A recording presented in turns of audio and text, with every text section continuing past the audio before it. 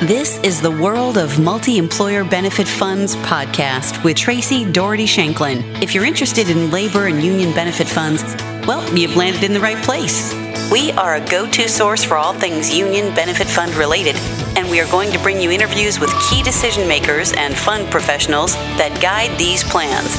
They'll share their insights, experience, unique perspectives, all of the latest developments, and tips to unlock the mysteries of multi-employer benefit funds. Time is short, so let's get started. Hi, and welcome back to the show.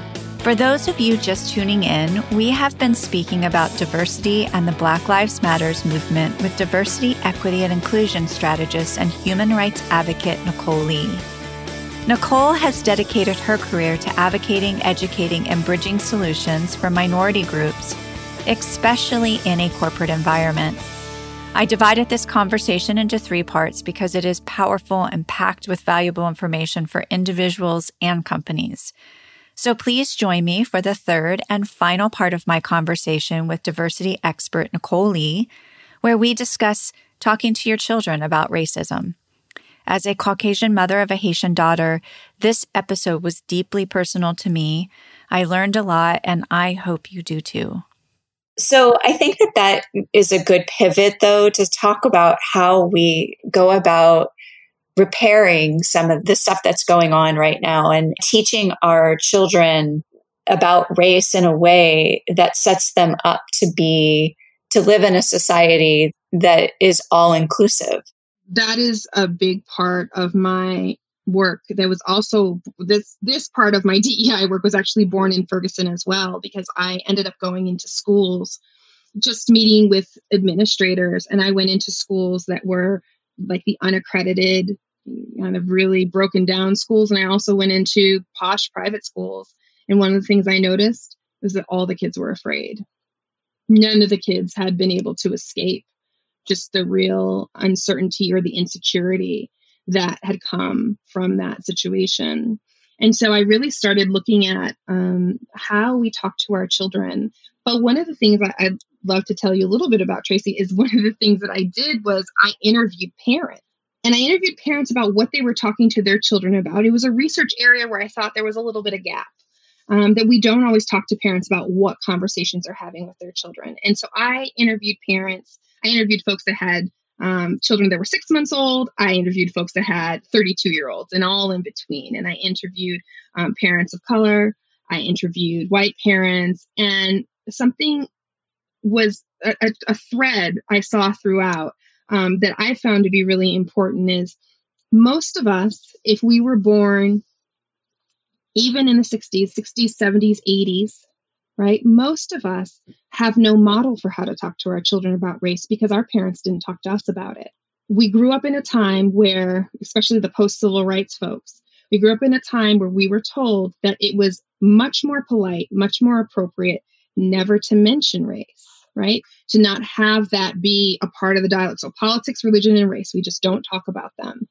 And if we did talk about them, we were shushed, right? So small children. So often adults tell me about situations where they just said, oh, hey, like there's a Black person, or they said, why is that person's eyes look different, or whatever they said, and they were immediately shushed by their parents, right? And so then when it comes to talking to our kids, we really don't have a lot of models for that. And so I raised that because I think it's so important. Most of what we do in parenting has been modeled to us, right? We've seen how people parent. So if these conversations have not been modeled to us, it's much more difficult to have them. That's the first thing I would say. The second thing I'm going to say is they're so important to have the conversations. And this is not newfangled, like flashy, innovative research. This is time-tested research, right? In the last 30, 40 years that sociologists have done and psychologists have done on what children need developmentally. Our children need for us to be having conversations with them about race and gender and other forms of identity at a pretty young age, younger than most people are prepared. In fact, research shows us that children as young as 3 months old are differentiating, can see the difference in race. Now, do they have meaning behind it? No. Are they making meaning? Not really. Meaning starts around 3 and 4. But even the issue with that is if we're not talking to our 3 and 4-year-olds, where are they getting meaning from? they're picking up cues. And so some of the cues that we're giving in society just frankly still are rife with issues of racism and ethnophobia. And so if we're not talking to them, they're getting all of this input, if you will. They're getting all of this data, but they don't know what to do with it. And so often, folks think that, when a child, let's say like a middle schooler, like between 12 and 14, when they make a mistake around race, whether they use a racial slur or they write racial slurs, it must be because the parents were just these horrible people. And on my work, I've actually found that that's not the case either. But often what I do find is that parents were not having conversations. And when I say a conversation, I'm not saying when a child says something about race or when issues of race come up that we tell our children, just treat everybody the same. The just treat everybody the same crowd is actually in the same crowd in terms of how their children are able to articulate race as, frankly, folks, this is what the research shows, as folks that say negative things about race, right? Because there's so much in our society that children are picking up. If we're just telling them to treat everybody the same, they actually don't know what to do with that. We have to have specific messages to them around race that say what our values are.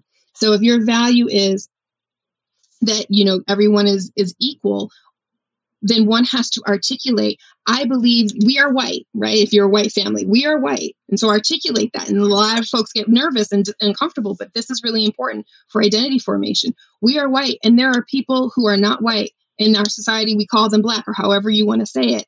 And they have not historically or even currently been treated in a fair way. And our family doesn't agree with that. That's many more words, right? That's many more sentences and even more concepts than just saying, hey, let's treat everybody equally. But that's something that a child can hear and then ask questions and get clarity around. And so we are in some ways at a disadvantage because, like I said in the beginning, we actually weren't taught to have these conversations, but we're at a disadvantage at one of the most pivotal parts of parenting right now in our society, which is to be able to have the conversations. So one of the things I tell parents to do is you have to get comfortable often first. If you're not comfortable talking about race, you're going to have to take some steps to get comfortable. So then you can articulate some of these concepts to your children. Oftentimes people say to me, but it's so much, it's so hard for a child to understand. This is why it's important for you to get educated first, because once you're educated, then you can figure out what's the age appropriate way for me to describe this. And yes, you can have age appropriate conversations with children that are very young about very tough issues. And, when I receive pushback from clients on this, one of the things I ask them is, would you prefer for someone else to teach your children these really important lessons? Because someone will, absolutely someone will, and it may not be your values. Yeah. So when we started this conversation, you kindly not corrected, but said that there was a question that I had written for you that wasn't necessarily something that you were a proponent of, which is this concept of skin tone agnosticism. And I just realized as I'm talking to you that part of that is my, the mirroring that I have done in the way I was raised, which was very much what you just said, is you just don't talk about race. Everybody's the same, and let's not talk about it. Yeah. And we're going to accept everybody, for who they are, not what they look like, kind of, dialogues. So can you just explain why you feel that this idea of skin tone agnostic is not a positive concept that we instill in our children? Because I think that it would be really very helpful for me and others. Sure. No, absolutely. So in my mind, in terms of what I've seen in both the conversations and the research, in some ways, this notion of skin tone agnosticism comes from a really good place. It comes from the notion that we want to see people for their personalities. And if we lived in that sort of society, right, if that sort of society existed on the planet, then that would be something we would need to consider. But we don't. And it's important that we're parenting for the society that we're in.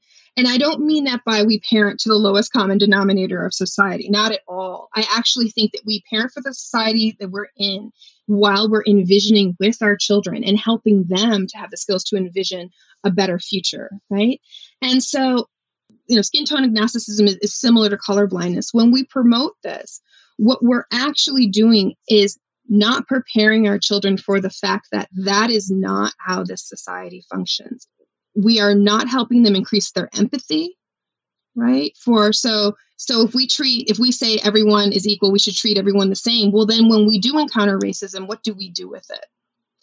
What do we do with it when we encounter racism from people we like, right? Or from people that we respect, teachers, adults, leaders? What do we do?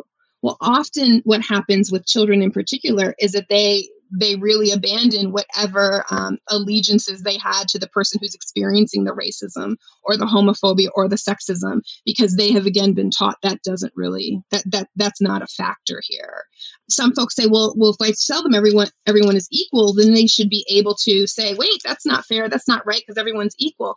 And yet often that's not really how it's interpreted. It's interpreted as well, you must not. There must be, again, going back to meritocracy, there must be a reason why you're being treated poorly. So that's with empathy. The other thing it does is it does not allow them to think. It does not allow our children to think strategically when the inevitable things that happen in our society happen. So if they happen to them, if everyone's equal, then when our daughters, are treated in a sexist manner, there's a lot more steps that they have to get to before they can say, hey, this was an unfair thing that happened. And because we do live in a society still where we are sending unconscious messages to girls that they are not as good as in so many aspects, frankly, not having a firm understanding that sexism exists actually feeds right back into that very sexism, if that makes sense to you.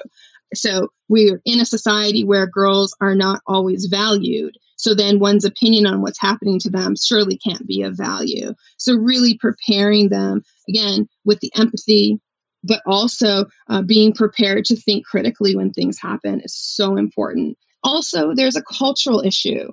We are a country, I don't believe in the melting pot theory at all, because I don't believe in assimilation. Assimilation has not worked in our society. We have taken folks' land, we have killed people, we have taken children away from their parents, and yet assimilation has never worked, even though that was something that was frankly government policy for quite a long time. Assimilation is also cruel, right? So it doesn't work and it's also cruel. Folks should not have to give up their cultural identity, whether that be African American cultural identity, Asian American, Irish American cultural identity, in order to fit in to a supposed broader culture. We all have things in common. And if we really care about diversity, we want folks to be able to keep that. So this notion of skin tone agnosticism, it comes with so much baggage of what is incomplete in our society, what we haven't been able to deal with both historically and currently. And so we want to, again, prepare our children for the world that they are living in and make sure that they are kind individuals. And a kind individuals, in some cases, is going to mean to be able to point out racism and point out homophobia, et cetera, when they see it. This leads me to how can we have a difficult conversation with our relatives about race? I mean, many of us have relatives that are looking at race through a lens of ignorance. This can be an interesting dynamic because we're having a conversation with people we love and respect, but there may be a disconnect. It's so interesting because oftentimes people say, well, when this when the older generation dies out, then we won't have racism anymore. And yet, actually, we know statistically and through a lot of research that's actually not true. There are different ways that new generations express, if you will, racism. And certainly what we saw in Charlottesville just a few years ago, we had any doubts before. We shouldn't have them. We know that racism happens intergenerationally. It is so important for folks to engage with their family, even though it's difficult and uncomfortable around issues of racism.